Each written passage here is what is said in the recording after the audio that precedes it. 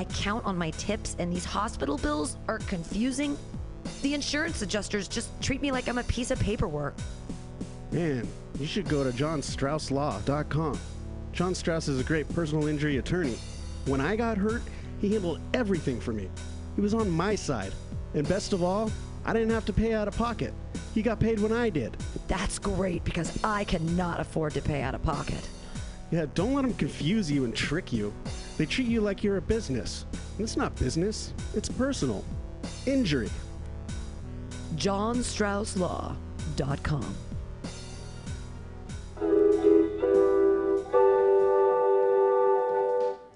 Alex! Ed! Can you tell me what food relieves inside?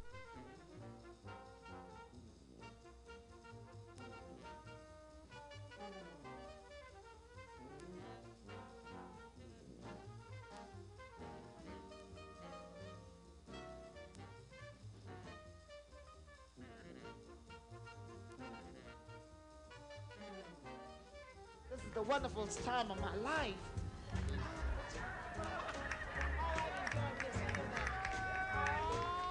Let me tell you something. Uncle Joe, can't beat it. It's raining and the people are so fine to stand around. And I'm afraid it is. Oh, it makes me feel happy. Oh, yeah. Just to know we can stand in the rain and sing.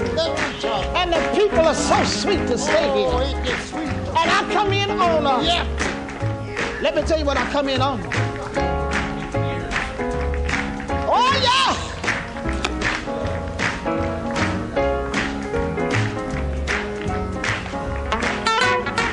Give me a key.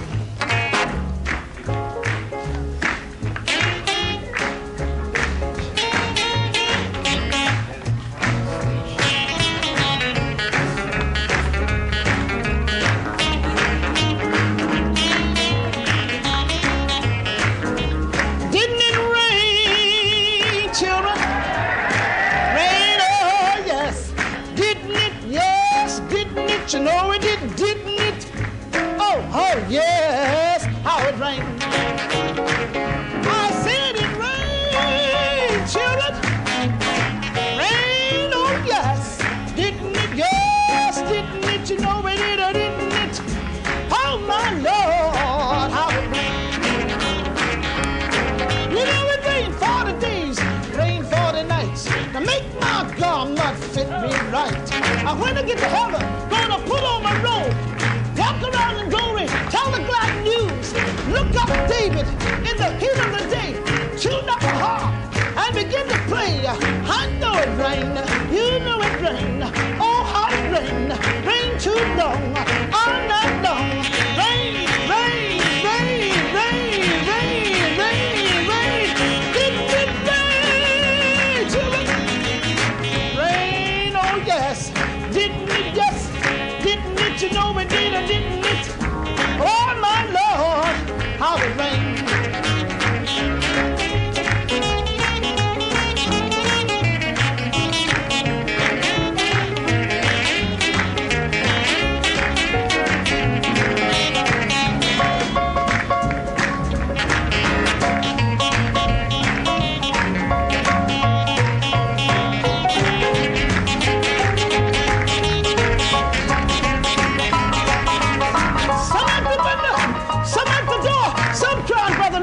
Take on more, but no cried out.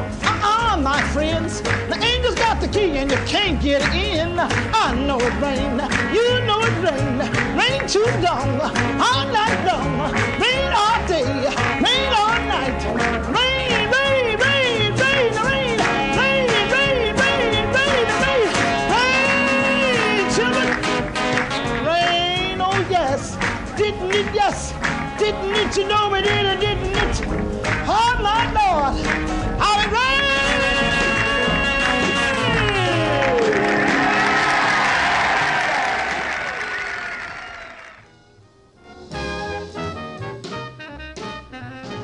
Sister Rhoda Tharp there leading us off today. This is the Labor and Love Show.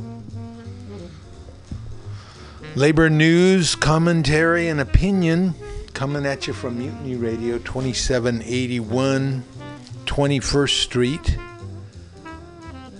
in the heart of the Mission District.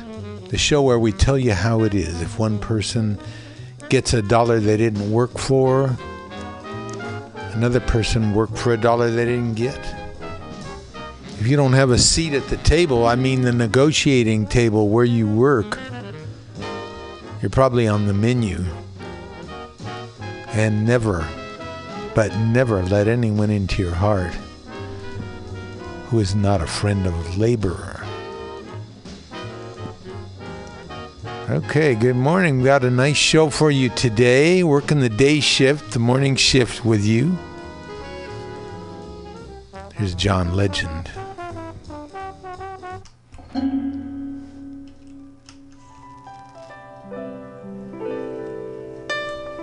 What the hell is going on?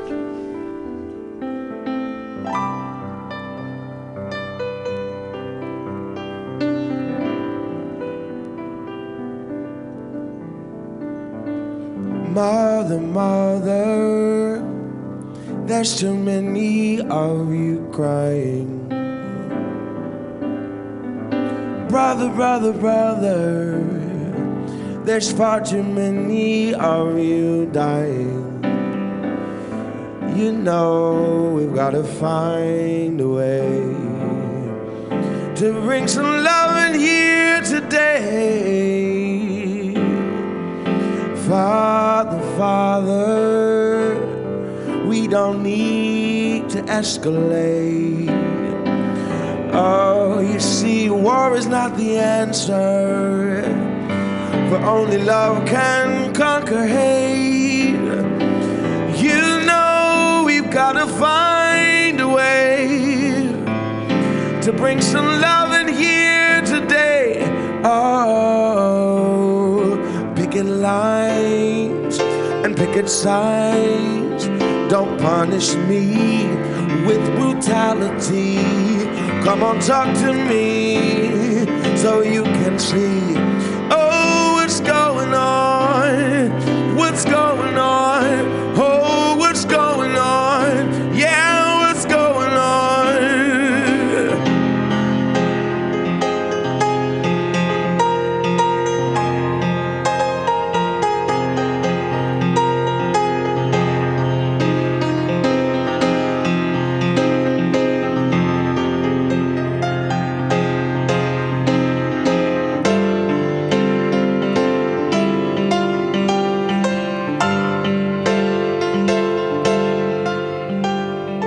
Mother, mother, everybody thinks we're wrong. Oh, but who are they to judge us? Simply cause our hair is long. You know, we've got to find a way to bring some understanding here today. Oh, picket lines and picket signs, don't punish me with brutality. Come on, talk to me so you can say, oh, what's going on? What's going on? Oh, what's going on? Tell you what's going on. Ooh.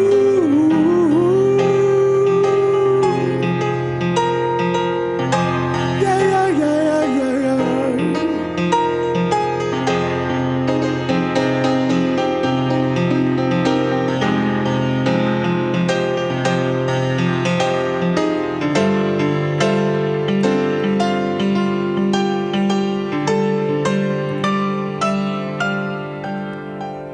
Oh, mother, mother, everybody thinks we're wrong. Who are they to judge us? Simply because we wear our hair so long. You know we've got to find a way to bring some love in here today. Oh, picket lines, picket signs, don't punish me with brutality. Come on, talk to me so you can see what's going on. What's going on? What's going on? Oh, what's going on?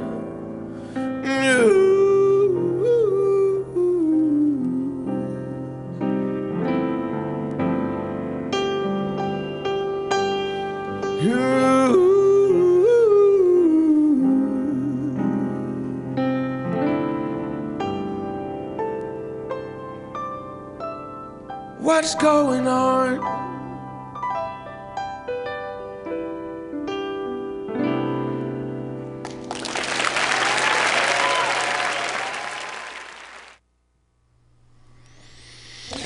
John Legend there with a beautiful rendition of Marvin Gaye's What's Going On. Okay, we started out with Sister Rosetta Tharpe. Nice, calm, melancholy song. What's going on? Let's shake it up a little.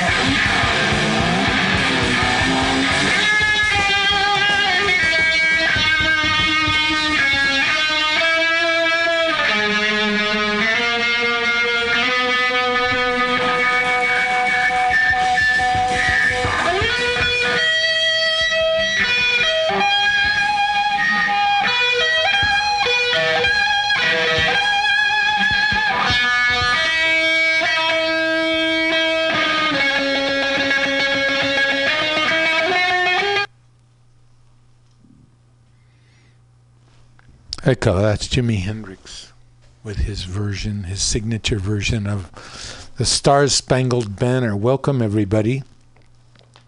Welcome to Labor and Love, the show where we tell you how it is. Have a unique show today. Hopefully every week is unique, but the woman who accused Emmett Till, young Emmett Till in 1955, of some kind of sexual malfeasance or something that he touched her. Anyway, she comes out and says it's all false. It's all false. All those things she said that Emmett Till did to her, grabbing her, things he said to her, are all false. Oh, Gee, that's great. We'll have to tell Emmett when we see him. The state of Maryland. State of Maryland is looking at being one of the first states to give paid leave to women who are pregnant and other workers. We've got President Trump's stinging defeat. Momentum building for a massive West Coast May Day strike. Paid sick leave bill, as I said, coming up in Maryland. And what slashing the Labor Department by 21% would mean is what Trump wants to do.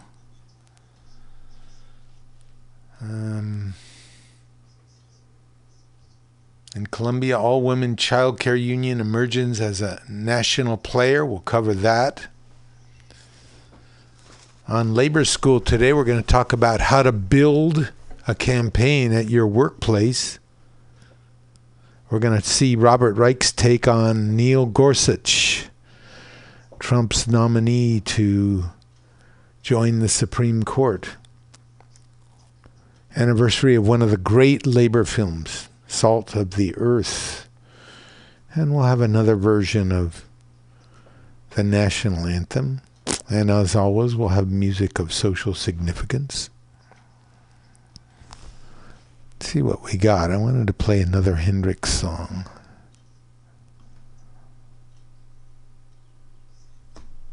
So I will. This is the Red House Blues, and we'll follow that up with something from Pink.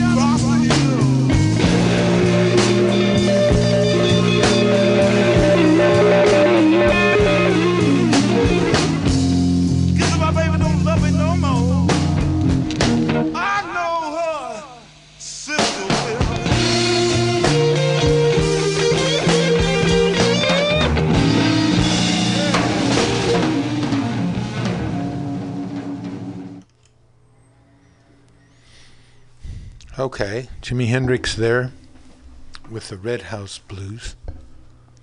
Sort of a modern take on a traditional blues song.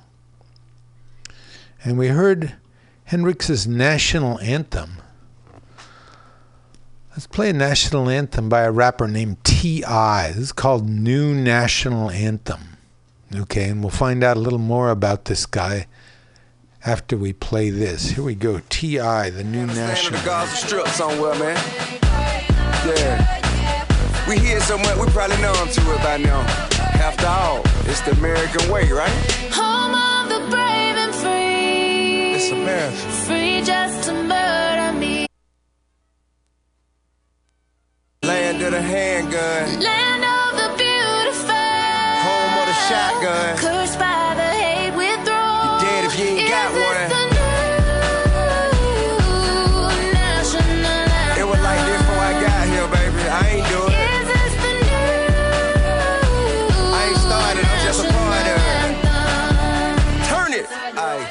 You said it the home of the brave, I get. I said it the home of the K's and the vet. All alone with the J, smoking yay cause it's stressed. Home chrome with the text, something spray for respect. I learned from the bed, you to stay in the jet. Fought work from the vets, burn a rubber in the vet. It's good as it get, you to play with the red. Then I got older and learned stay away from the red. God bless you, nigga. The hustle up and make 8 figure. Turn from a goon to a great young nigga. No complain that you doing what it take, young nigga. I was raised in the decade of hate, young nigga. I would dodge your police cause they hate, young nigga. And we hate them too. 38 and them shoot. How to change the system will take him through. He ain't a killer, but he will if you make him do a homicide. Here, right there, put him on trial, let him have a license and then do it with a smile. And he only 19, he ain't even had a child. As a child told his mama he'll be gone for a while. And she cried, still did you put him inside. Now she all on her own cause her other son died. Listen to the politician as he lied and he lied. He a snake in the suit trying to hide in the sky. Home of the brave and free. Well damn, officer, what I do? Free just to murder me. Now hold on, man, don't shoot, I live over there. Land of the beautiful. Hey man, what you doing, man? Cursed by the hate withdrawn. You tripping, dog?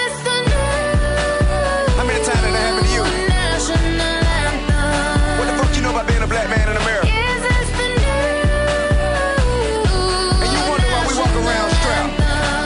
Fuck is you saying? Hey, for the stars in the stripe, prison bars in the pipe. Young nigga rolling weed in a cigar he could light. Bang red, either blue, selling hard in the white. Live by the gun, never run from a fight. Trayvon in the hoodie, walking through a neighborhood. He didn't do shit to buddy, he didn't have to die, did he? I guess it cause his dad was a judge in the city. They didn't want him in the pen, wouldn't thought they could get him. A jury of his peers said all were forgiven. The tough one of mine, right or wrong, I'ma kill him. Filling with the lead like to put Martin Luther King head, like to kill Malcolm X, Edgar Hoover did that. You can catch me in the hood where they shooting niggas at. They don't know if neighborhood or the Hoover did that. Well, the Pyros or VLs or GD with me, we down the up ride from the OG to Pee-wees. Home of the brave and free. Don't get it fucked up.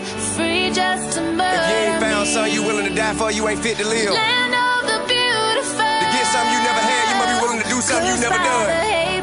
I'ma die by mine. Is this the news? Hey, America, you created a monster that refuses to be ignored. The jig is up. Yeah, I'm with the revolution. I just ain't for no stupid shit. Can't let you changing, dog. What is you doing? Let me ask you something. If the kids of the future tell me why you can get more for being a CEO than you can for being a teacher, tell me why I mean more to the government to pay the people who gotta watch over the prisoner more than the people who gotta keep the children from becoming prisoner. That makes sense? Tell me why 9 ounces of crack get you more time than a rape right now. Tell me why them crazy white boys can tote a gun, but I can't right now. Yeah, I had felonies, I done did dirt in the street, but I ain't never gave to nobody that deserved it, you know what I mean? I ain't never ran no public play with no pistol shooting no innocent people. I ain't never ran no school killing no kids. Man, this is a result of you refusing to deal with the issues at hand. We are a product of the environment you placed us in. We ain't do it. We just live through it. Home of the brave and free. Got a message to my people.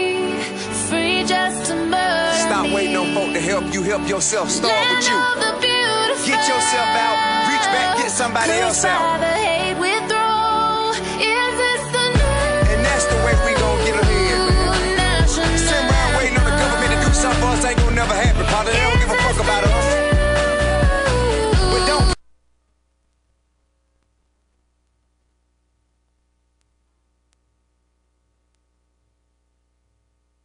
I know radio probably ain't gonna play this, but chopper going off in the hood, man, like Afghanistan or the Gaza Strip somewhere, man. Okay, so that's T.I.'s version of the new national anthem.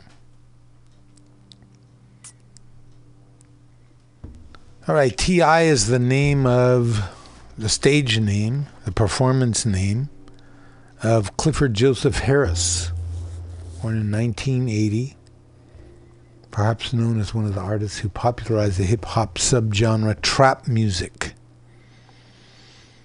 And that was his version of the new national anthem. And as he said in the song, he served 2 terms in county jail for probation violations on a U.S. federal weapons charge. His song, The New National Anthem, asks all kinds of questions that our leaders, our society, the people who profit from what's happening every day, just don't want to address. That was T.I. Okay, let's see here.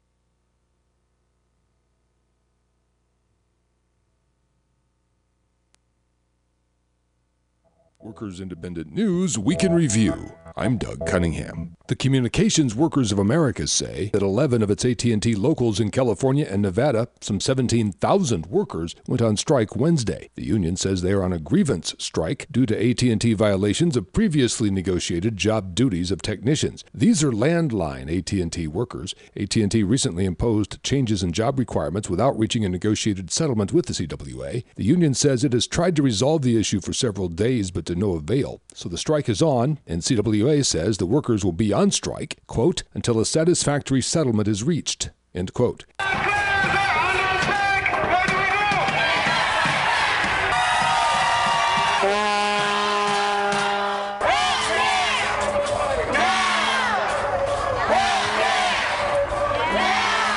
In a dramatic day of protests against the repeal of the Affordable Care Act, Republicans decided Thursday not to vote on their health care repeal. As House Speaker Paul Ryan canceled press briefings and stayed behind closed doors, protesters loudly decried Ryan's repeal plan that will take away health care from 24 million people. My name is Maureen, and I am from Wisconsin. Paul Ryan, we're in crisis. Paul Ryan, we're in crisis. We need our health care. We need our health care. We rely on the Affordable Care Act to save our lives. We rely on the Affordable Care Act to save our lives. 24 million people lose coverage under your plan. Now, Nissan is refusing a request to meet with the UAW and the Mississippi Alliance for Fairness at Nissan on worker efforts to organize a union at Nissan's Mississippi plant. A letter requesting that meeting urged Nissan to immediately stop intimidation and threats against Nissan workers who want a union. Rafael Martinez is a pro-union worker at Nissan. They try to intimidate the workers not to have a union because they feel that a union, the message that they're sending out there, that they're promoting, that all a union would do is shut the company down or move the company. That's not true. The UCLA Labor Center and Los Angeles Black Workers Center are out with a new report showing a black jobs crisis in Los Angeles. The report looks at the adverse effects widening inequality and lack of job opportunities are creating among black workers. Authors of the study say it's a call to action to provide real access to family-sustaining employment opportunities with livable wages, an opportunity for upward mobility, and fair and safe workplace practices that are essential to develop an adequate and dignified standard of living for black workers. The report finds black workers are facing this crisis as the direct result of regressive economic policies and institutionalized racism. Workers Independent News puts workers and their unions on the national radio news airwaves every day. To help keep labor's voice on the air, go to LaborRadio.org. Workers Independent News provided by Diversified Media Enterprises. I'm Doug Cunningham. Okay, Workers Independent News taking note of Mr. Trump's failure to pass what was going to be a signature Republican health care issue. And I still think somewhere Barack Obama is just laughing, because what he's done is, one thing he did do as president was he brought health care to the table, and he made it an important policy. In fact, so important that he was willing to water it down so much before getting it passed. But now the Republicans have to deal with it. They want to take it away, and people don't want their health care taken away.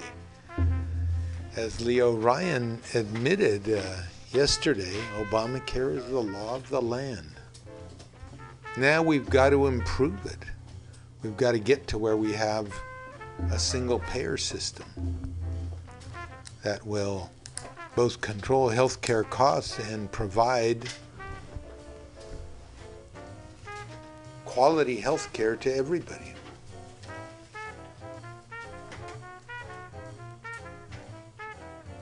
Okay, let's listen to Radio Labor now. Radio Labor will tell us about world developments in the labor movement.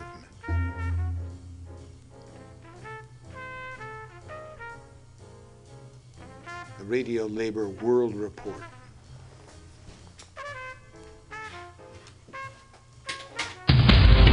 This is Solidarity News on Radio Labor. This is a Radio Labor World Report recorded on Friday, March 24th, 2017. I'm Mark Boulanger. In the report this week, unionists are fighting for women's empowerment at a UN conference. Labor's campaign against the privatization of water systems. The Olympics Committee agrees to add respect for human rights in host city contracts. And the Labor Start report about union events around the world. This is Radio Labor. More than 8,000 women and their supporters are attending the annual Commission on the Status of Women Conference of the United Nations in New York. Radio Labor's senior correspondent, Seamery Ainsborough, reports. At the United Nations in New York, thousands of women and their supporters are meeting at the 61st session of the Commission of the Status of Women, the CSW. Many unionists are attending the conference. They have been discussing the theme of this year's conference of empowerment for women by arguing for the greater unionization of women workers. One of the global unions attending the conference is Education International. EI represents more than 32 million teachers and other education workers in 171 countries. It has prepared a report about the conference and the unionization of women workers. This is Madeleine Kennedy McFoy, Coordinator at Education International Secretariat in Brussels. And I'm here today with Diane Woloshuk, who's currently the chair of the EI Status of Women Committee. As we take our lead from the UN Commission on the Status of Women, this year the focus is on economic empowerment for women and girls. Can you say something about the benefits that women teachers can expect to enjoy when they join a trade union? As I was thinking about it, it seemed to me that it fell into what I would call the 3 V's. So I'll go through those. The 3 V's to me are voice, value, and visibility. As we know, unions are democratic, and because of that, women are able to give voice to their beliefs, their vision for how things should be, their concerns in the workplace. They're able to advocate for change, for improvements, and for transformation in their situation. And they're able to join their voices with other women and other workers throughout the union movement to push for that change. Higher salaries, worker protections, employment insurance, pensions, benefit plans, the whole 9 yards. I think unions help us to value the work that women do. And I think this is how we can truly say that unions are able to accelerate the economic empowerment of women. And that's why a woman's place is in her union. March 22nd is World Water Day, a day set aside by the United Nations to remind people about the importance of safe, affordable water. One of the factors which can work against access to safe, affordable water is the privatization of water supply systems. In other words, taking ownership and control of water systems away from local authorities and giving them to private corporations. I talked to David Boys about access to water. Mr. Boys is the Deputy General Secretary of Public Services International. The PSI represents public service unions at the world level. I asked him, what is wrong with the privatization of water systems? Everything. Everything is wrong with privatizing the management of water and sanitation systems. Look, the first reality is we've got to be clear that market actors and market dynamics, which means the private for-profit, must maximize profits. And therefore, any social or environmental issues that are a threat to profits have to be eliminated. So from the trade union perspective, what we've seen is one of the main costs in delivering water and sanitation services is the labor cost. So what happens is, well, good, decent jobs which pay living wages and might even have a pension, they're outsourced. They're made precarious. So, I mean, that is at the narrowest level of what's the problem with privatizing water. But because you don't have the choice of whether you're going to drink water or use water in your household today, and because you typically only have one network system, once the private sector gets a hold of that monopoly, then the options for abusing a monopoly position are huge. Under pressure by labor unions, NGOs, athletes organizations, and other civil society groups, the International Olympic Committee, the IOC, has agreed to incorporate respect for international human rights in the contract signed by host cities of the Olympic Games. The requirement will come into force for the 2024 Olympics to be hosted by either Paris or Los Angeles. I talked to Brendan Schwab about the new IOC rule concerning human rights. Mr. Schwab is the head of Uni World Athletes. Uni is the global union for skills and services such as banking and retail trade. It represents some 20 million workers in 900 unions around the world. I asked Mr. Schwab why it was felt necessary to force the IOC to put respect for human rights in the contract signed by the Olympic host cities. Well, unfortunately, in recent times, there's been a series of major human rights concerns associated with hosting the Olympic Games. In Rio, for example, the major concerns were connected with the crackdown on local civilians by police in order to maintain what we could politely describe as a secure environment, where we felt that local residents had their fundamental rights abused. There were concerns over the compulsory acquisition of property without due process and compensation. And if we go back a few more further years, say to Sochi, where there were problems with unpaid workers involved in the construction of the Olympic facilities, and even back to Beijing, where there was a crackdown on freedom of speech, we can see that the Olympic Games have struggled to live up to their mantra of sport being a force for good and sport being something which promotes the very best of humanity coming together. Now here with his report about union events around the world is Labour Start correspondent Derek Blackadder. Here's a small sample of the almost 300 news stories added to our site each day last week. Our top stories section included links to news about the new deadline given Qatar for improving the treatment given migrant workers, the imprisonment of union activists in Algeria, and plans for a national protest strike on May Day in the United States. We had news of strikes and lockouts in dozens of countries. Here are just a few highlights. The miners' strike in Chile continued. Airport workers in Italy were also off the job last week in a protest over layoffs at Alitalia. 20,000 Indian car assembly plant workers held a 1-hour warning strike over the sentencing of leaders of an earlier strike to jail. A court order ended a strike by Nigerian healthcare workers. Their issues remain unresolved. Indian solid waste collection workers continued their boycott of work, leaving huge piles of garbage rotting in city streets. Social workers in South Africa vowed to continue their strike after they were ordered to return to work by a court. Asbestos removal workers downed tools after being handed a take-it-or-leave-it pay cut offer by an Australian employer. A wage strike in French Guiana delayed the launch of a rocket carrying satellites into orbit. And Bulgarian retail workers held the latest in a series of wildcats in a protest over wage theft by the country's largest chain of shops and occupied the company's headquarters. Our top working women's stories included coverage of the call for the recognition of basic labor rights for home-based workers, the vast majority of whom are women, in Pakistan, obviously sexist attacks on the new General Secretary of the Australian Council of Trade Unions, and the women-led protests by agricultural workers against the construction of a huge new cement plant in Indonesia.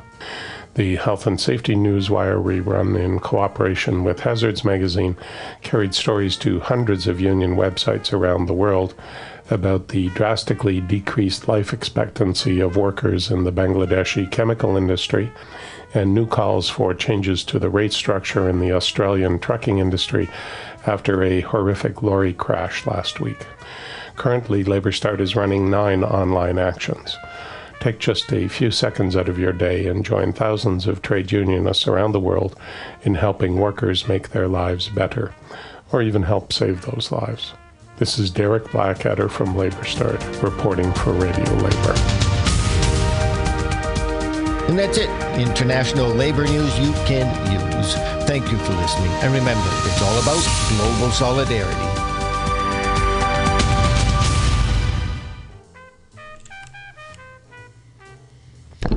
Okay, that was the World Labor Report. Let's get to some music here. We lost a giant of the music world this week. Talking about Chuck Berry.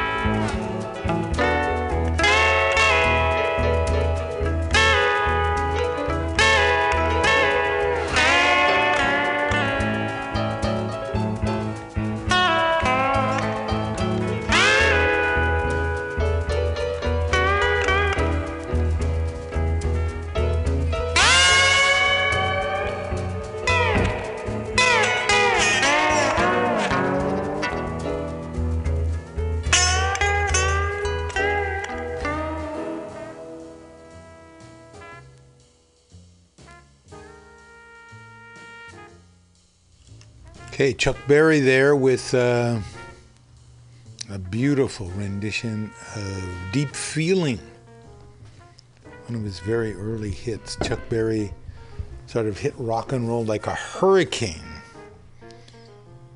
His persona was one who was making fun of of the straight world, of the regular world.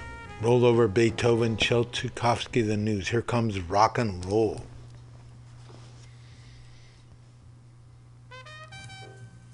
How about this one from Selena?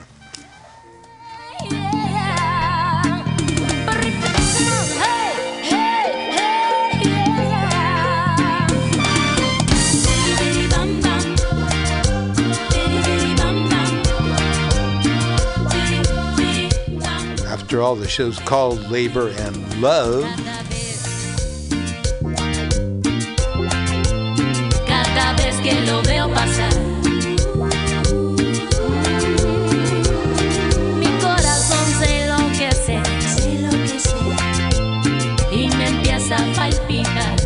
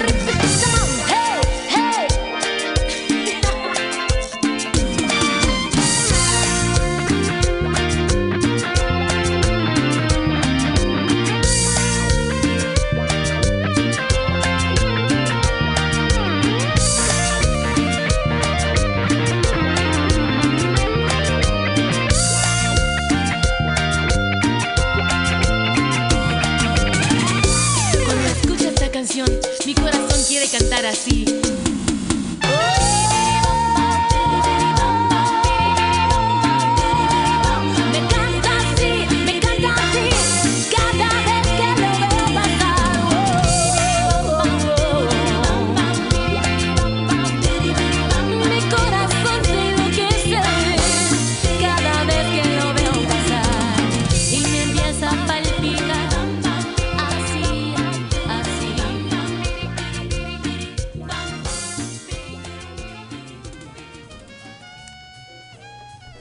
Beautiful song there by Selena. And we got one more. This is maybe what people should have done when the first Europeans arrived.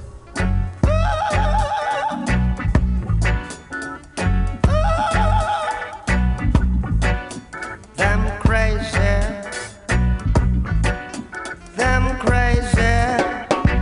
we're gonna chase those crazy ballets out of town. Chase those crazy ballets out of a town.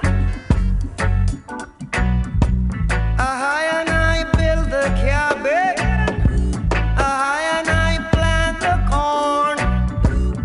Didn't my people before me slave for this country? Now you look me with a scorn, then you heat up all my corn. Chase those crazy, chase them crazy, chase those crazy ballets out of town. Still a little bit step, stop, step, till you don't stop, to let up, start a little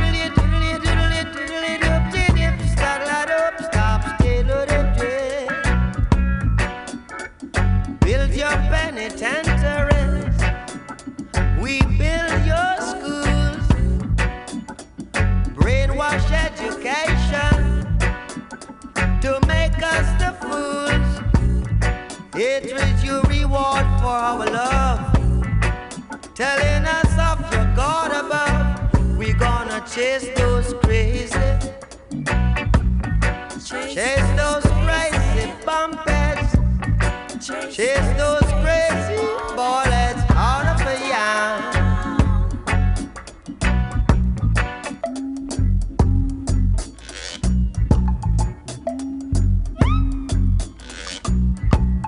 Chase those crazy bullets out of town.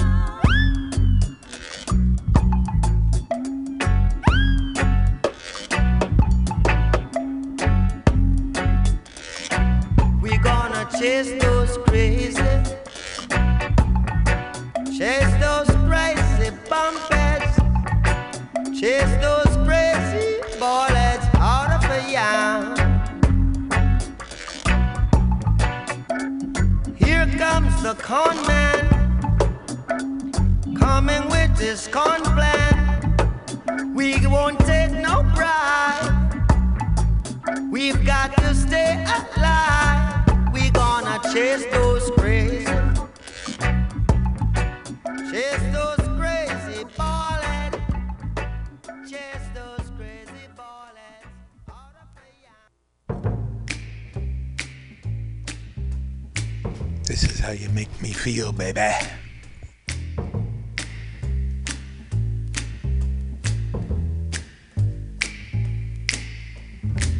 Never know how much I love you. Never know how much I care. When you put your arms around me, I get a fever that's so hard to bear. You give me fever when you kiss me, fever when you hold me tight. Fever in the morning, a fever all through the night. Sun lights up the daytime, moon lights up the night. I light up when you call my name, and you know I'm gonna treat you right. You give me fever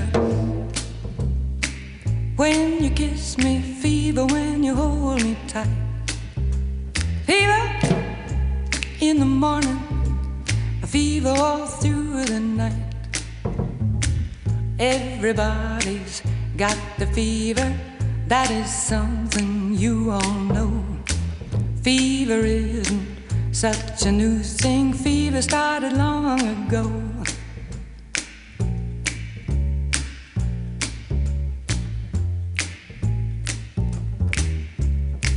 Romeo loved Juliet, Juliet, she felt the same. When he put his arms around her, he said, Julie, baby, you're my flame, now give us fever. When we kiss it, fever with thy flaming youth. Fever, I'm a fire. Fever, yea, I burn forsooth.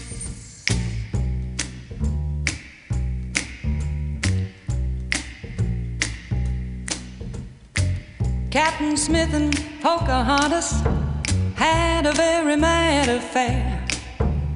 When her daddy tried to kill him, she said, Daddy, oh, don't you dare give me fever. With his kisses, fever when he holds me tight.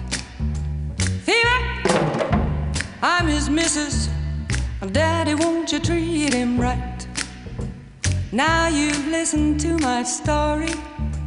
Here's the point that I have made. Chicks were born to give you fever, be it Fahrenheit or centigrade, to give you fever.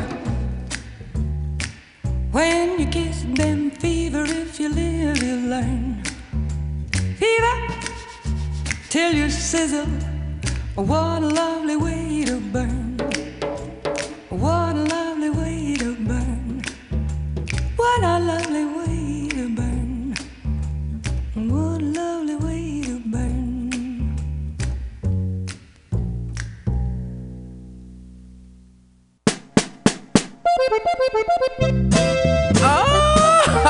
¡Ay! ¿Cómo la ven? Los primeros en morir en Irak, latinos. Pero que no nos quieren aquí, dice. Chihuahua, ¿cómo está la cosa? Vamos a ver. Dicen que los gringos son unos hombres muy valientes, por eso mandan latinos primerito para el frente. Y los ricos se presentan como gente muy patriota, por eso la clase obrera está en Irak calzando botas. Pero a mí no me crean lo que les digo, ahí tienen la tele como testigo. Pero a mí no me crean lo que les digo, ahí tienen la tele como testigo. Por allá andan presumiendo sus aviones invisibles, que sus bombas solo matan a soldados y a civiles. Ah, Chihuahua, ¿cómo está eso?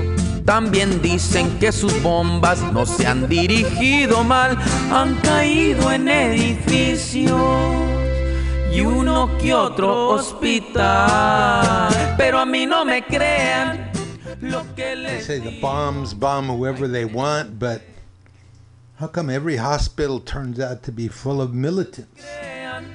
Lo que les digo. Don't take my word for it. I saw it on TV. Y cuentan que los Hussein son unos hombres muy matones, pero como van las cosas a Bush no le llegan ni a los talones. Otros dicen que la ONU se opuso a la invasión, no sabiendo esa señora que Bush era su patrón. Pero a mí no me crean lo que les digo, ahí tienen la tele como testigo. Pero a mí no me crean lo que les digo, ahí tienen la tele como testigo. Ay, ay, ay.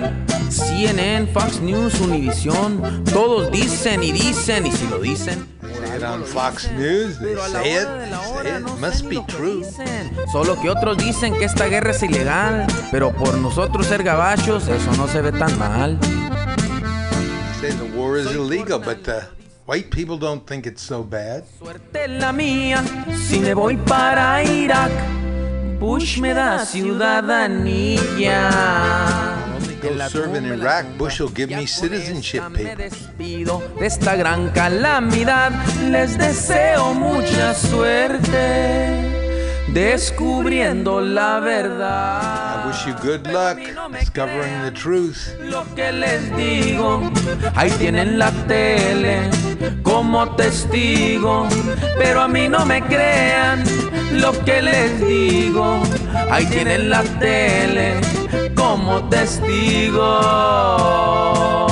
La la la la la la la. Francisco Herrera there with his very nice little song. Pero a mí no me crean. They say that the gringos are really brave, but how come every time there's a war they put the Latinos out in front? Questions like that. I saw it on TV. Sort of got carried away there with the love part of our show. We had Peggy Lee with her version of Fever. We had Chuck Berry and his deep feeling. Bob Marley knocked them crazy bald heads out of town. And this is Labor and Love. We're at the top of the 11 o'clock hour. We're coming at you from 2781 21st Street. Mutiny Radio. Mutiny Radio is really much more of just a radio station. It's a community arts resource. We've got space here that artists can use to demonstrate their work. We have ongoing comedy shows where comedians sharpen their skills. We've got video presentations. We've got. You can rent the place for a play or a place for a meeting. Please come on down to Mutiny Radio, 2781 21st Street, and see what's going on here. We're here for you, and hopefully people from our community will use this space. Sort of existing on a shoestring. I mean, we barely make it every month. So come on down and help out. Mutiny Radio, 2781 21st Street. Take a little break now and come back. When we come back, an African revolutionary I'll bet you never heard of.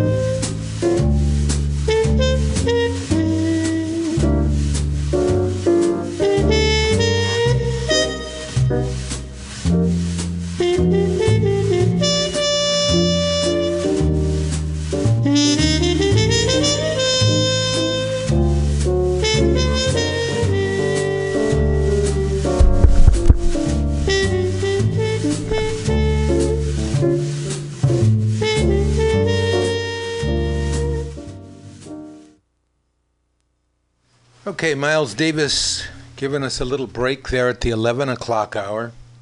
I'm going to get right into our next feature, which we call Radical Sisters, or Women You Wouldn't Want to Mess With. And today it gives me a great deal of pleasure and pride to introduce my daughter, Vita Castañeda Morgan, who's going to educate us about an African revolutionary who's happens to share her name. Good morning, Vita. How are you? Doing great, thank you. Good morning. Nice to be here. Oh, it's great to have you. Thank you. Speak into that. Move that mic a little closer now. How's that? There you go. Much better. Perfect. Okay. So as you know, we have a feature called Radical Sisters. And this is a radical sister I never heard of, which ain't no big thing. But I wish you would educate me and our listening audience about this great woman's work. Okay, well, her name was Doña Beatriz Quimpa Vita. And she was actually born of the high class in Congo. But in order to really understand like Quimpa Vita or her struggle, her plight, why she was killed, and like all the forces, there needs to be a proper context set. And, you know, of course, that context is one of colonization, the European colonization of Africa, and in particular, the Congo. So prior to like the intense colonization that the Portuguese inflicted on the area that was the Kingdom of Congo before they came, that whole thing that they ended up sort of dividing and it became Angola and all these different things was just one entire kingdom called the Kingdom of Congo, spelled with a K, not a C. The Catholics, the Portuguese, came in and changed the K to a C. And it was basically a lot of tribes, but everyone was united under the kingdom. And in 1482 was the first time that the king of the Kingdom of Congo met with the Portuguese clerics from the Catholic Church and started to be influenced by them. And it was only 8 years later until he was made Catholic. And as was tradition back then, if the king or the monarchy was of a certain religion, everyone else in this huge territory would have to be Catholic. And everyone, like the entire hierarchy of society and class and society and sex, everything was changed. Relations between the sexes, much more misogyny. The same thing that happened in Mexico and all over Latin America with that type of colonization, because it's not only colonization of the land, but it's colonization of the mind, of the thought process, of expression of everything. So that was in 1490 when that began, the Catholic colonization of the Kingdom of Congo. The king signed or became Catholic, and then it was in actually the late 1600s that Kempavita was born. So she was born, about 100-something years after this intense colonization occurred. That was also a centralization effort by the colonizers to bring all these tribes and villages that were really just self-sustaining and independent into this network of trade, of religion, of food, everything. Labor, yeah, of course. And so it created cities and boroughs and slums in Africa. Not just that, of course, but the Catholic Church centralized everything and changed things. And of course you can't say that's the only reason, but it's part of the mental preparation for that kind of degradation where you feel like, oh, I'm such a bad person, I deserve this, essentially. It's a guilt complex that they've been inflicting on people of color for 500 plus years. I love your point that when the Europeans come and create cities, they at the same time, of course, create slums. Yeah. Of course, that's what happens, because you need those people, second-class citizens living on the periphery, always ready and expendable for labor and whatever is needed. Profit. So basically, over time, there was various national movements, nationalistic aims for the Kingdom of Congo, from the peasants, from even the nobility people, and Catholicism was practiced amongst the upper and lower class alike. It was a very wide thing. And during that time, one point I did want to make is that the Catholicism did unite people so much. So when Kempavita and this smaller group of Catholics who were really big followers of this Portuguese-born cleric called Saint Anthony of Padua, who had come to the Congo and had become a symbol of salvation or of reverence and redemption for these people. So it became the Antonian movement, the Antonianism, and it was centered around him, and Kempavita was one of the biggest followers of that and advocates of this movement. And the reason why it was so dangerous and so, I guess, heavily persecuted by the Catholic Church was because it was hostile towards European missionaries, and it was a mix of Congolese nationalism and the Catholic Church. So when Kempavita was a young woman in 1704, or actually she was only 19 in 1704, she was deathly ill, and she was basically just having all these thoughts and beliefs, and one could say maybe hallucinations, and she believed that she was possessed by Saint Anthony of Padua, and she addressed the kingdom's problems through her, the problems of the community. So Saint Anthony of Padua was addressing the world through her. She became a medium for Saint Anthony of Padua. And see, this concept of a medium or a spiritual guide, a spiritual communicator, is something that is very common in pre-colonial African culture, and I'm sure to this day common all throughout African culture. And she was trained to be a Nganga Marinda, a trained supernatural consultant that basically deals with the supernatural issues of the community, essentially. And she considered herself a master in this divine communication, especially after her ordeal with her illness and her belief that she had been a medium for St. Anthony of Padua. And as serious as one may take that or not, what happened after is what makes her so prolific, you know? This combination of political and spiritual and tribal power, something that really helped Nelson Mandela, yeah, a lot of other leaders. And the thing about this is too, like, she's a woman. She was a woman, exactly. And she was the one who's saying, oh, actually, she was taking the power away from the man, because apparently St. Anthony of Padua decided to be speaking through her, essentially. So part of her divine communication was that there was an African Holy Family, and that Jesus was born in Mbanza, Congo, which was later renamed Sao Salvador by the Portuguese. And it was the traditional capital of the Kingdom of the Congo. So there was actually a time when she was only 20 years old and she was leading all these people.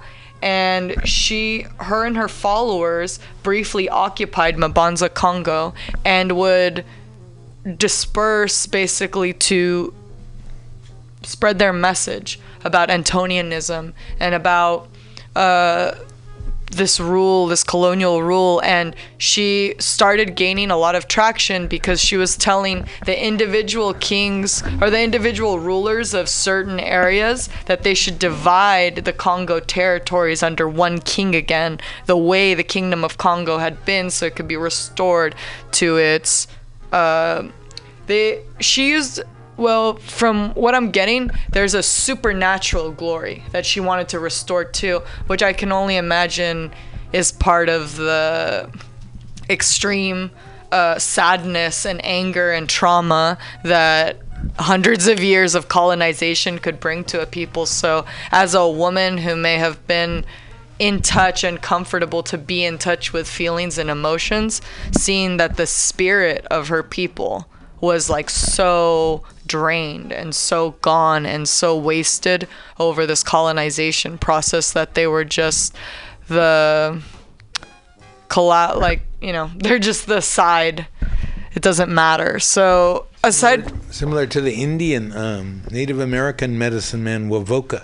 Oh wow. Who founded the ghost dance to try to gain back that pride. That's with, something, with yeah. Nature, yeah, that pride. Yeah, so, and aside from that, of course, she wanted for the Congolese to take back economic and resource control of their land. But that didn't happen, of course, and she got captured in 1706 at the age of 21 by King Pedro II, and under the order of the Capuchin monks, she was burned as a heretic. She was tried as a witch, and she died when she was 21.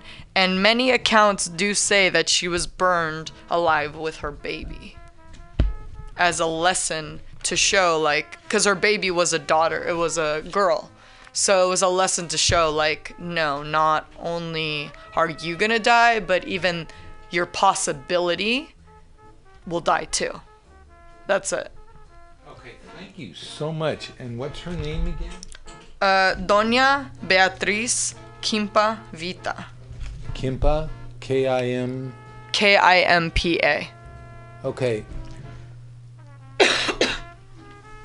Thank you so much. You're welcome. Thank you. This is so important that we keep these brave people alive, these people who have given their lives for social justice and have been so cruelly massacred, murdered, burned. The beat goes on. Okay, so that's our woman you wouldn't want to mess with, Doña Beatriz Campavita. Look her up and make yourself stronger by knowing about her. Looking at labor notes now. want to see. We had a story about Maryland. A paid sick leave bill provokes a showdown in Maryland. Okay, so paid sick leave for women, I guess some people call pregnancy a sickness, huh? Anyway, that's what it comes under. A showdown is looming between Democratic Party lawmakers and the state's Republican governor over legislation designed to guarantee most workers the right to paid sick days. So we're talking about paid sick days now. Workers in Maryland don't have that. The new law has been moving slowly through the legislature, but scored an important advance last week when the Maryland Senate approved a modified version of a similar bill that passed the House of Delegates earlier this month. The increased likelihood that a final bill would be approved by both houses of the legislature in the next few weeks prompted an explicit veto threat to Governor Larry Hogan, from Governor Larry Hogan, who claims that the law would be burdensome to business. Burdensome to businesses. How often have we heard it? Okay? You give people some time off when they get sick, it's burdensome to business.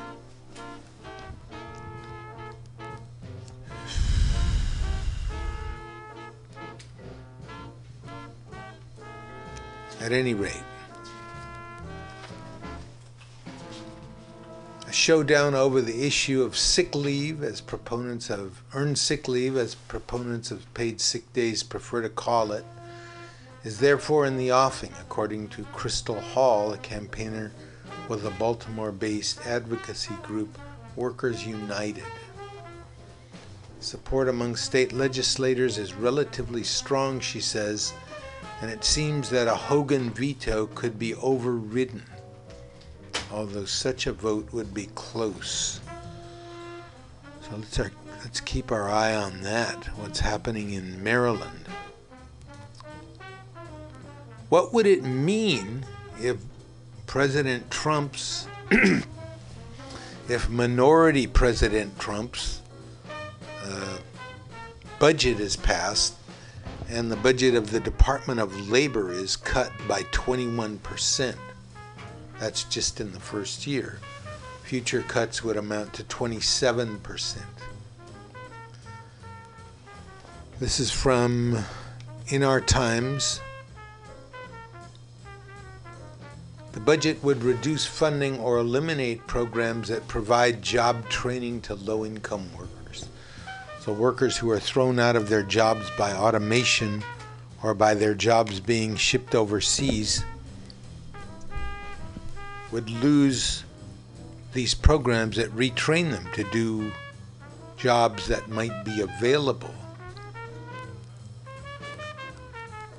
Eliminate programs for low-income workers, unemployed seniors, disadvantaged youth, and state-based job training grants.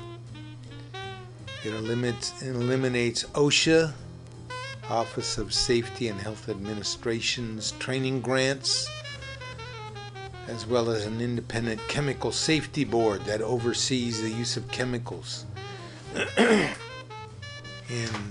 American businesses.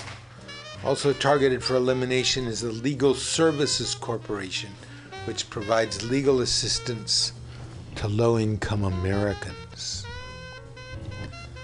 A signature move by the Trump administration, which has come to mean breaking workers down. He wants to take away your public schools. He wants to bust your unions. He wants to cut the Labor Department, which is looking out for your good, by 21%. He wants to take away your health care or make it so expensive it's meaningless. All these, he wants to keep your brothers and sisters from south of the border and around the world out of the United States These are workers who want to come here and do their jobs, come here and live and pay taxes. He wants to divide us as working people. It's an attack on workers. I haven't heard anyone call it that, but that's exactly what it is.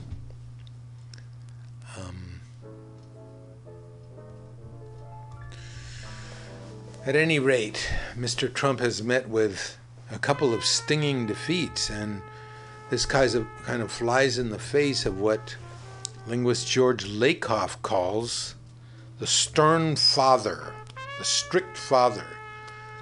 Lakoff claims that by fitting himself into this persona of a strict father who knows better than anyone, who takes authority and makes the hard decisions for the community, claims that a lot of people voted for Trump because of this reason, that there's a strict father kind of ring to it. Well, the strict father has been slapped down by his own party. This was Republicans. Of course, the Democrats are going to vote against changes in Obamacare that'll make it more expensive.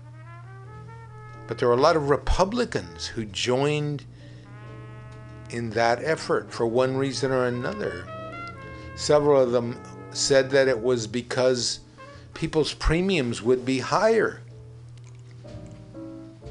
People's premiums would be higher. Trump promised health care for all that was going to be less expensive. And it had more than a little to do with the fact that when Republican congressmen went back to their constituencies and had town hall meetings, they met with a storm of anger and resistance from working people of all ethnicities, of all groups, who didn't want their health care taken away. Some of them didn't even know it was part of Obama's work. One guy, when interviewed, said, well, I'm not in Obamacare. I'm in the ACA. I'm in the Affordable Care Act. Okay, that's all right. Go for it. So all these things are attempts to divide us. Divide us from building a movement that could overthrow the unjust state.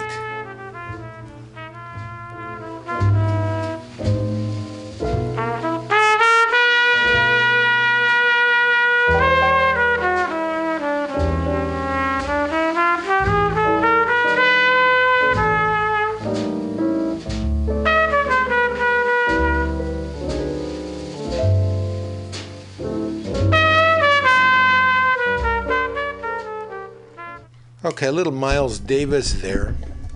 It's part of my point about dividing us. Listen to one of our most famous, renowned labor leaders. A labor leader who's still organizing people. Why the freedom to marry matters. I just want to tell everybody that freedom to marry a person that you love is so important. It's a human right. And it's really something that all of us should support.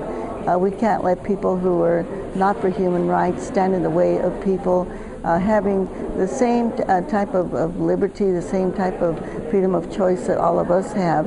And we can't stand in the way of other people. And so I just want to urge everybody to do the right thing. We've got to support freedom to marry, the act. We've got to sign the pledge. We've got to turn back all of that, the haters, right? The people that would want to malign people of a different sexual orientation, people who are gays, lesbians, transgender, bisexual. They have the same human rights as all of us do. This is a civil right. So please, I ask you, do the right thing. Support freedom to marry, sign the pledge. Thank you very much. Si se puede. Okay, Dolores Huerta, one of the icons of the farm worker movement. And in another speech, Huerta said, we have to unite behind these causes, because when we're all together, we are unbeatable. But we defeat ourselves when we divide ourselves up and become one-issue people, or so sectarian that you can't really stand to talk to anyone who doesn't really agree with anything, with something that you do. You need to join hands and work together. And speaking of Dolores Huerta, we're coming up on the birthday of Cesar Estrada Chavez, a labor leader who finally organized farm workers into a force that would last, and wielded that force to break down a lot of the old labor regulations in the fields, places where our food is produced. And this is the signature song of Cesar Chavez, UFW.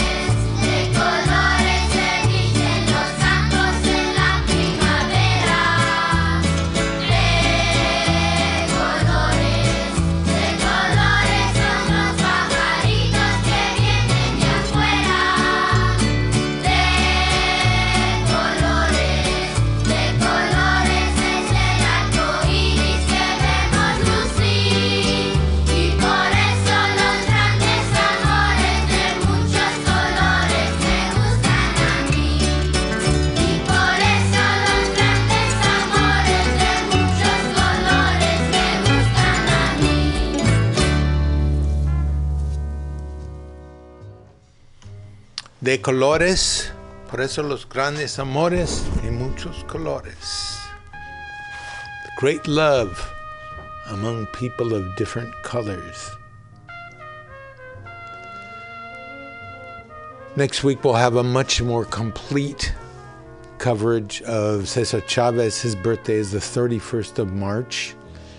And we'll do pretty much a whole show about his work and the work of people like Dolores Huerta and Jessica Govea and the great United Farm Workers movement that swept aside the lords of California and got a great deal of,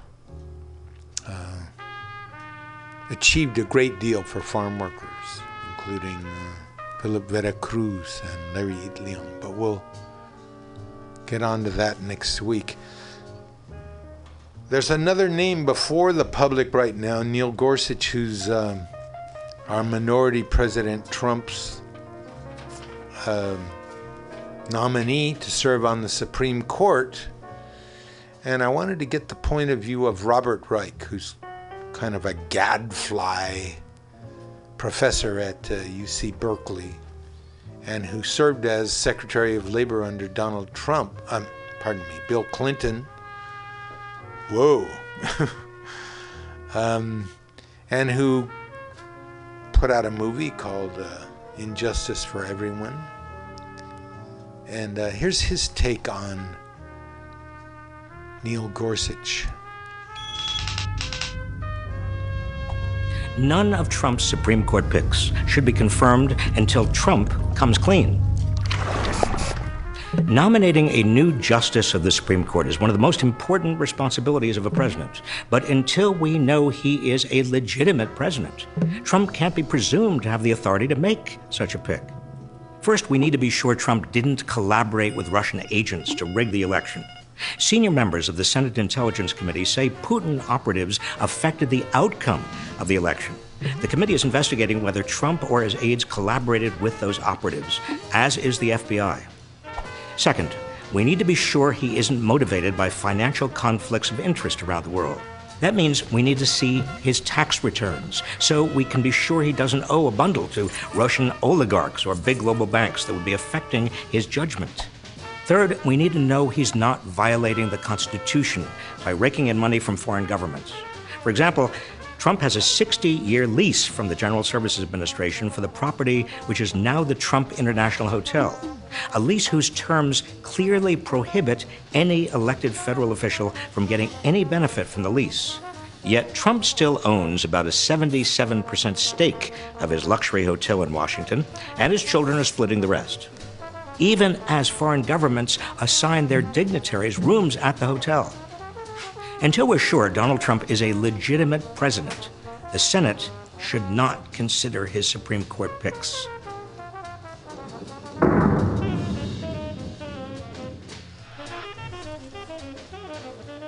Robert Reich with his take on Neil Gorsuch.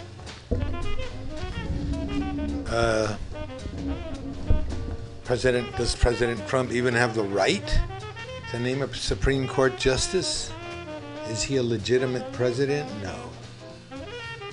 We'll have to see if he gets called on any of this stuff, though. So now, the feature of our program called Labor History. What's happening in labor history?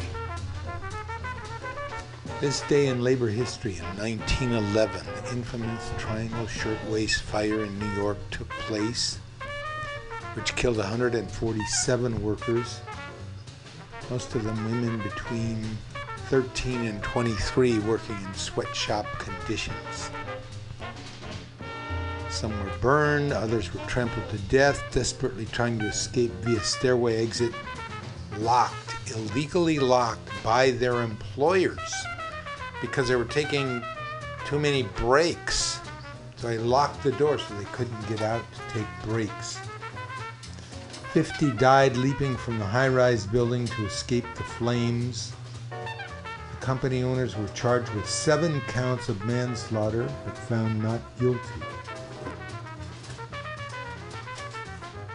And there had been a campaign of 20,000 the year before to reform conditions in sweatshops. And many of the sweatshop owners signed on to it. But the owners of the Triangle Shirtwaist Factory did not. They were fined some money, their hands were slapped, But these 147 young women were dead forever. This day in 1911.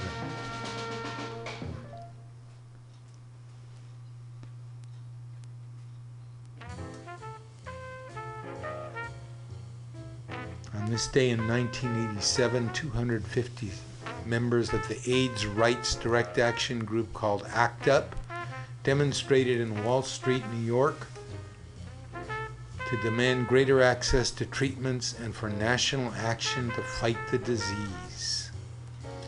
The famous story about the first stages of the AIDS epidemic is appropriately entitled, "And the Band Played On." The public attitude, or the attitude of the ruling class, the ruling people in the United States was, it's a gay problem. Who cares if a bunch of gay people are dying? That's the gays. We don't care about that. So it took a while. It took members of their families to start dying before action was taken on AIDS.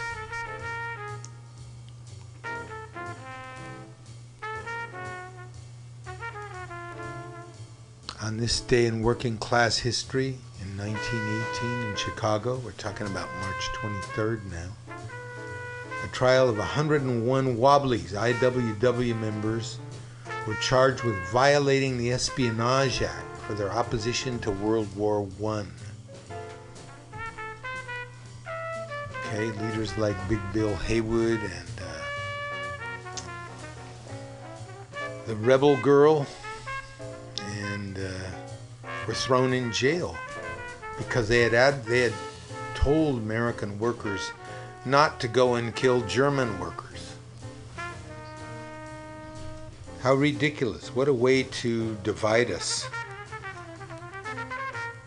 March 22nd, on this day in 2009, a riot in the women's prison of Thebes, Greece, broke out following the death of Katerina Guglioni, a prisoners' rights activist who was campaigning against the vaginal inspection of inmates. Prisoners began smashing jail premises and setting fires while a protest march outside clashed with riot police.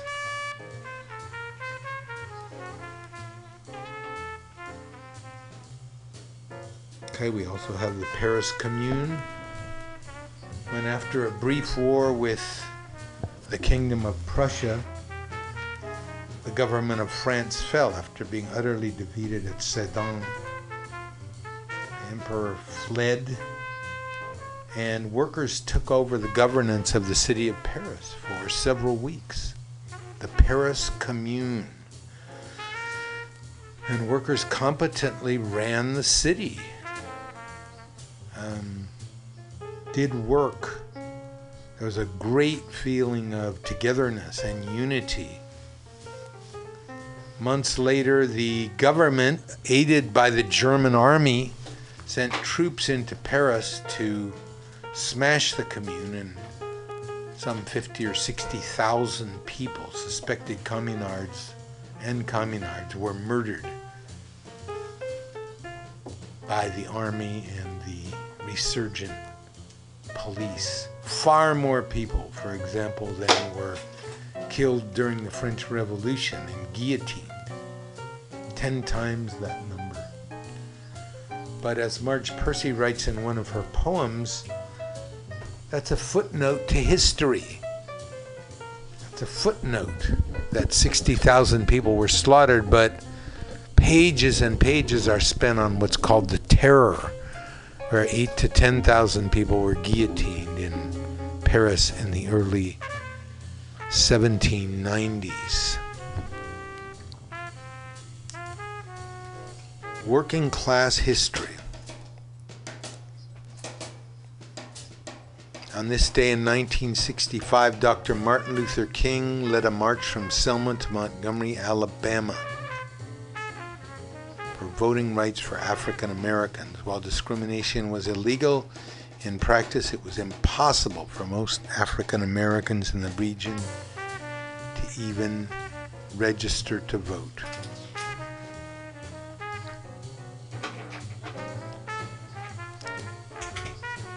On this day in 1975, March 20th, Operation Red Snake of the Paraná began in Argentina, when the Peronist government sent hundreds of police and troops into the town of Villa Constitución to break a workers' organization, a militant industrial organization.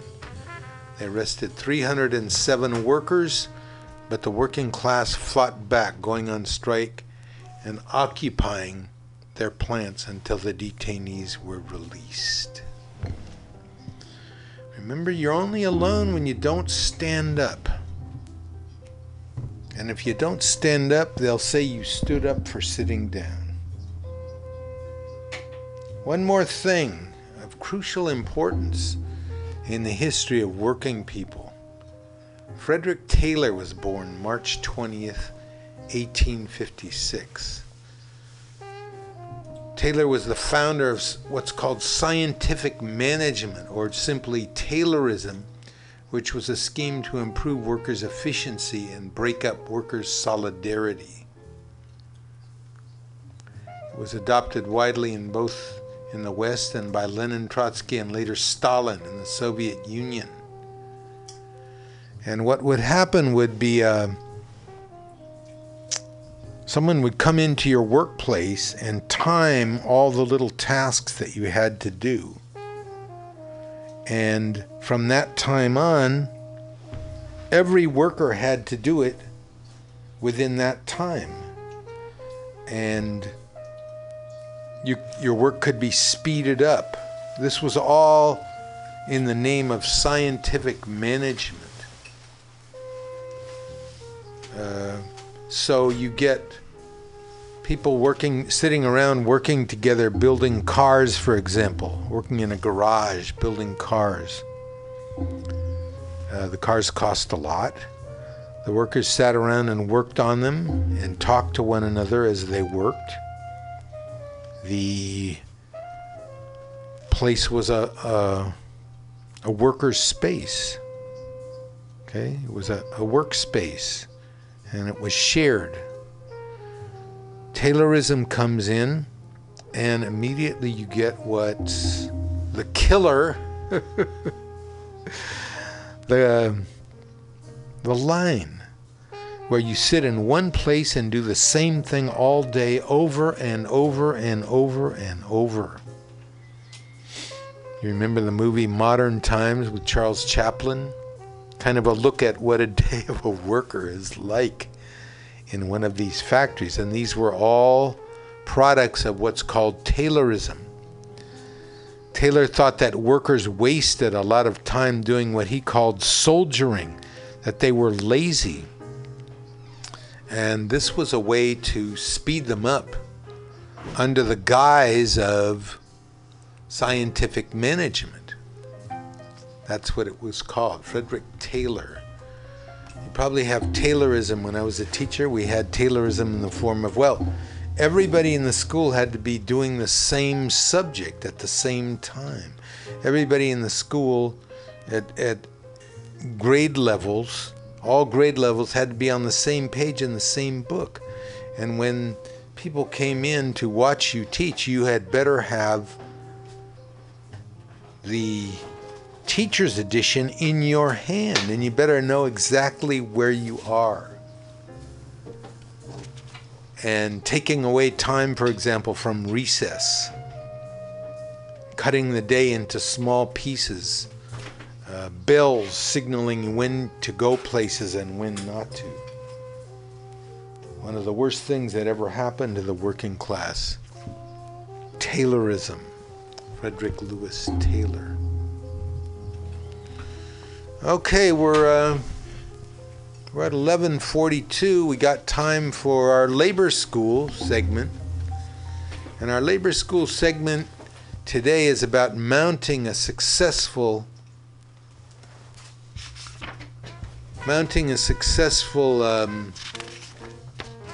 campaign at your workplace. One organizer put it, the key is that you create a situation so that management, from the time they get up in the morning till the time they go to bed, they worry about what you're doing. And if you're doing a good job, they wake up with nightmares. So on your job, you have the right to wear buttons, stickers, and hats with union mottos on them. No contract, no peace, fight for a fair contract, no givebacks. The other NLRA says, in some special circumstances, an employer can ban all forms of insignia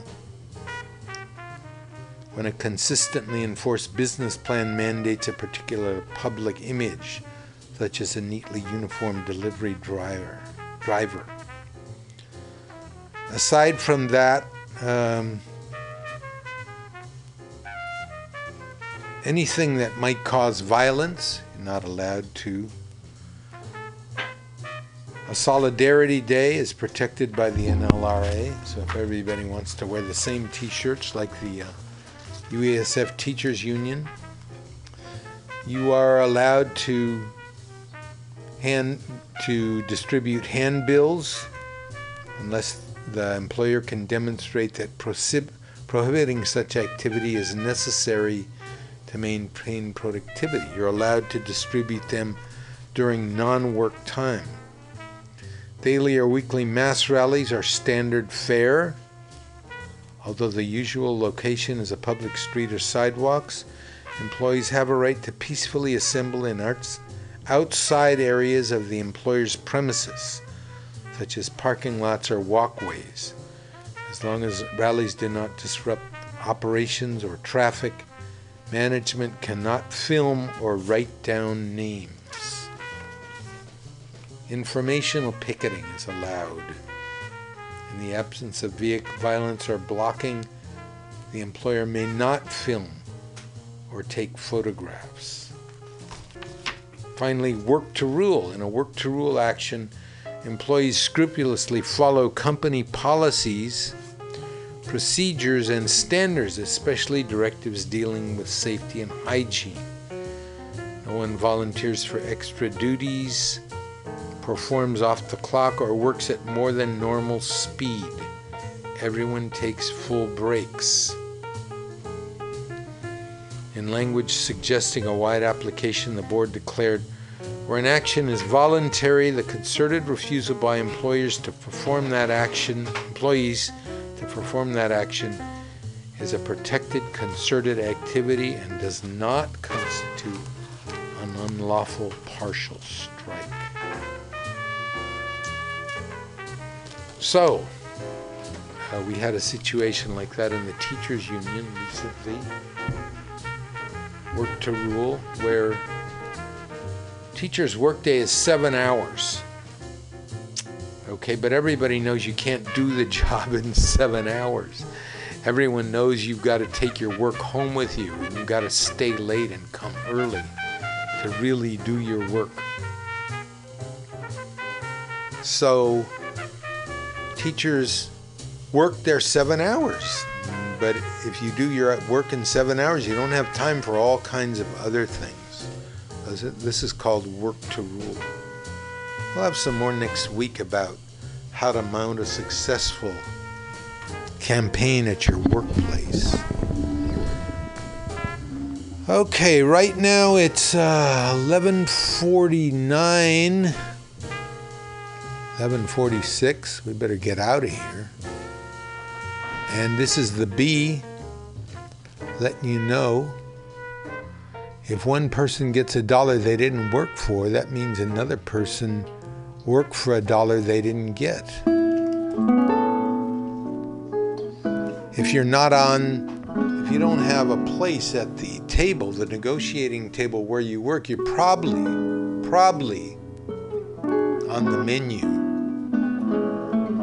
And never let anyone into your heart who is not a friend of labor. And when I say labor, I mean you. This program is dedicated to the 150 workers in the United States who died today from work-related causes. and the more than 3,500 workers worldwide who will die today from those same work-related causes. Okay, this is the B signing off. Have a good week and good work. I want to thank my daughter Vita for coming and reporting. Hopefully she'll be on a more consistent way. And my soulmate Sylvia Ramirez, all you workers out there who work and have no hope, have hope. There's a world out there to be won.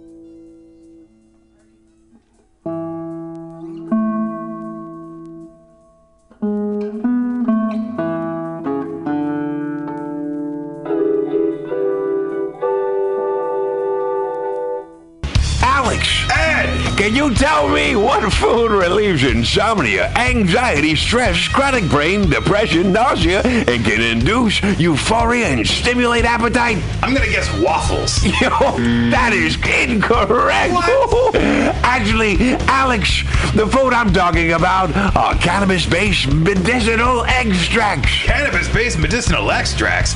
That sounds like you're smoking drugs, Ed. No, baby. There are smokeless, safe, and less expensive alternatives to smoking. But can I use it to sleep? Yes, baby. Good, because I'm so excited by this that I may never sleep again. And it sounds like you, Alex, may want to check out the number 4AltaCalifornia.com. That's 4AltaCalifornia.com for a non-addictive, pharmaceutical-free alternative to smoking medical marijuana. Check them out today at number 4AltaCalifornia.com. This is Tushar Matters with Mutiny Radio. Big up to the #1 station that rules the nation. Give it to me every time.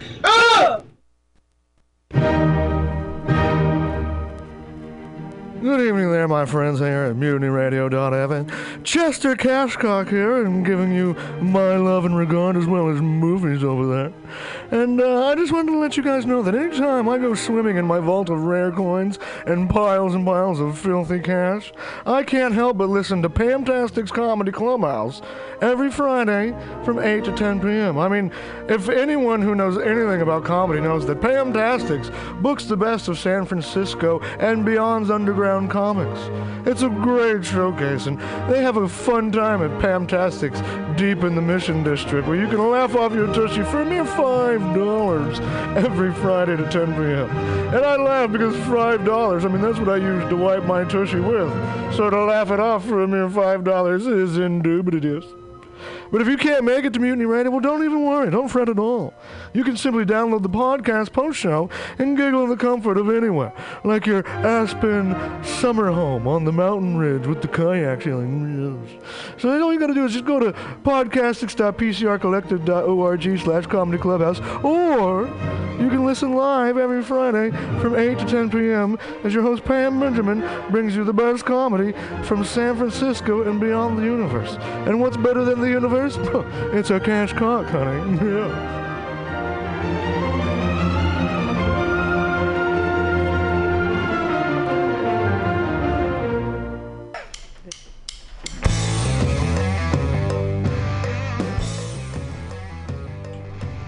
Do you need an awesome and underground space for an event? Look no further than MutinyRadio.fm. Our 30-seat flexible space can accommodate your acoustic band, birthday party, comedy show, dance party, karaoke super fun, theater event, fundraiser. If you think it, we can do it. You run the door and promotion, we run the sound, space, and podcast. Rentals available Thursday, Saturday, and Sunday from 8 to 10 at Mutiny Radio FM's Performance Space at 2781 21st Street in the Deep Mission at 21st in Florida. Contact Pam at pamsadai@hotmail.com for more options and booking dates. Incredible socialist prices so you can be creative in a free speech space without breaking the bank. That's Mutiny Radio Rentals every Thursday, Saturday, and Sunday from 8 to 10. Book your event now. Trying to hurt me, but boy, how it burns me whenever she touches me, and oh, I feel so lucky. Oh. Are you tired of swimming through a sea of podcasts? Are ye on a raft without a paddle? Well, gather around me, sea dogs, and get aboard me pirate ship as we set sail for the seas of MutinyRadio.fm. From there, you can captain your own pirate ship as you sail through over 44 different shows for all of your listening pleasures. They've got live comedy to small business advice, LGBTQ-friendly to sports, vinyl to gutter punk. MutinyRadio.fm has the best programming the internet ocean has to offer you. I bet my peg leg on it, or I ain't scurvy shit-faced McRack.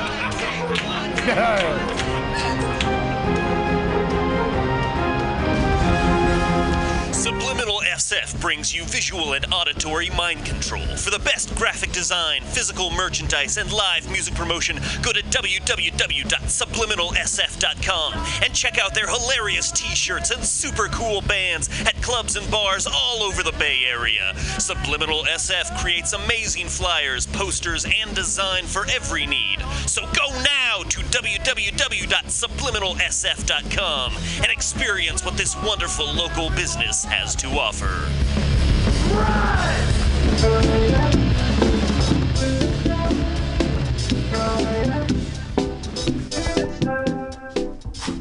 The second annual Mutiny Radio Comedy Festival is coming March 1st through 5th, 20.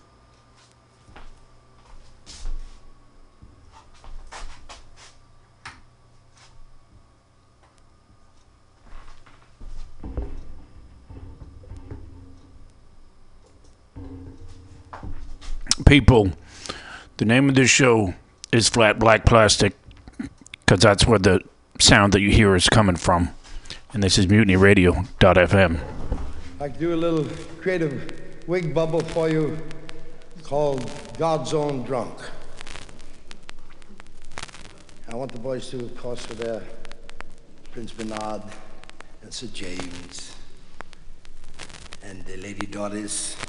Prince Valentine. You know, a creative orchestra, the lords and ladies, is a rare and delightful thing, right? Look, do you see any music? I got to do a thing for you called the cop-out one time. It's a beautiful thing, and a thing called the bad rapping of the Marquis de Sade. Very interesting affair. But for the moment, I'd like to do for you God's Own Drunk. Said, just like I said before, I'm a non-drinking man. Never drank for some reason or other, didn't like it. But like I said, too, I promised to take care of my brother-in-law Steele while he went in to vote. Went up there, and it was just where the map said it was. And I'm going to tell you something, there's no little old 5 or 10 cent Steele. It was laid there just like a golden mountain opal.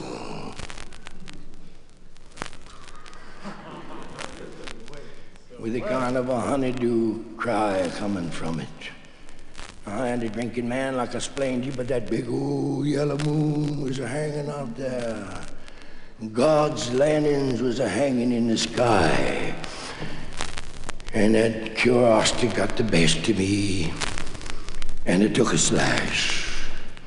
And I got a crazy revolutionary feeling in my body. That yellow whiskey went down my throat like honeydew vine water. Tasted mighty good. I felt a revolution